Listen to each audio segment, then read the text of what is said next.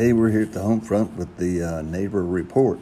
I just called the mayor's office and I said to the mayor, the assistant to the mayor, I think people are a little bit concerned and a little bit upset and disoriented right now. And I said to the mayor, don't you think we need a little more prominent central location of where what's going on in Bentonville? I'd like to know what's going on in my neighborhood.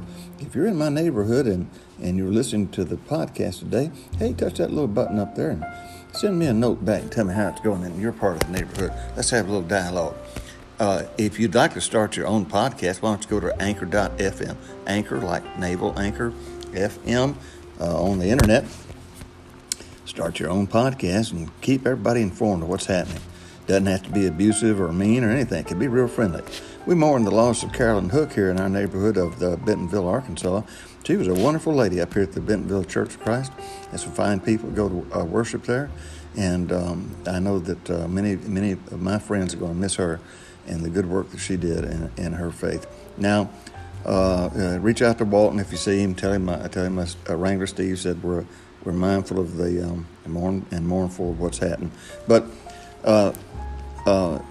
try to reach out to a neighbor today and see if you can't make sure they're doing okay. Maybe we need to have a neighborhood Zoom meeting of everybody in the neighborhood. Zoom in and say hello and make sure everybody's okay. I don't know if that'd be a good idea or not, but we just need a better way to communicate these days. You can always reach me at 17 Ivy Circle with your letters and cards, and I'll write back to you, and I'll give you some stamps, too.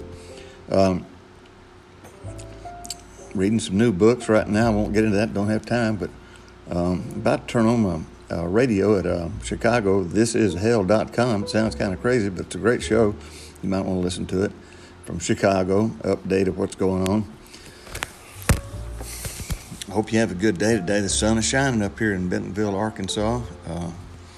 Come back later today and we'll have a little bit more in-depth news. Right now we just don't know very much, but I did alert the mayor and I hope you will too. Call the mayor and see if you can find out what's going on, will you? See you. Bye.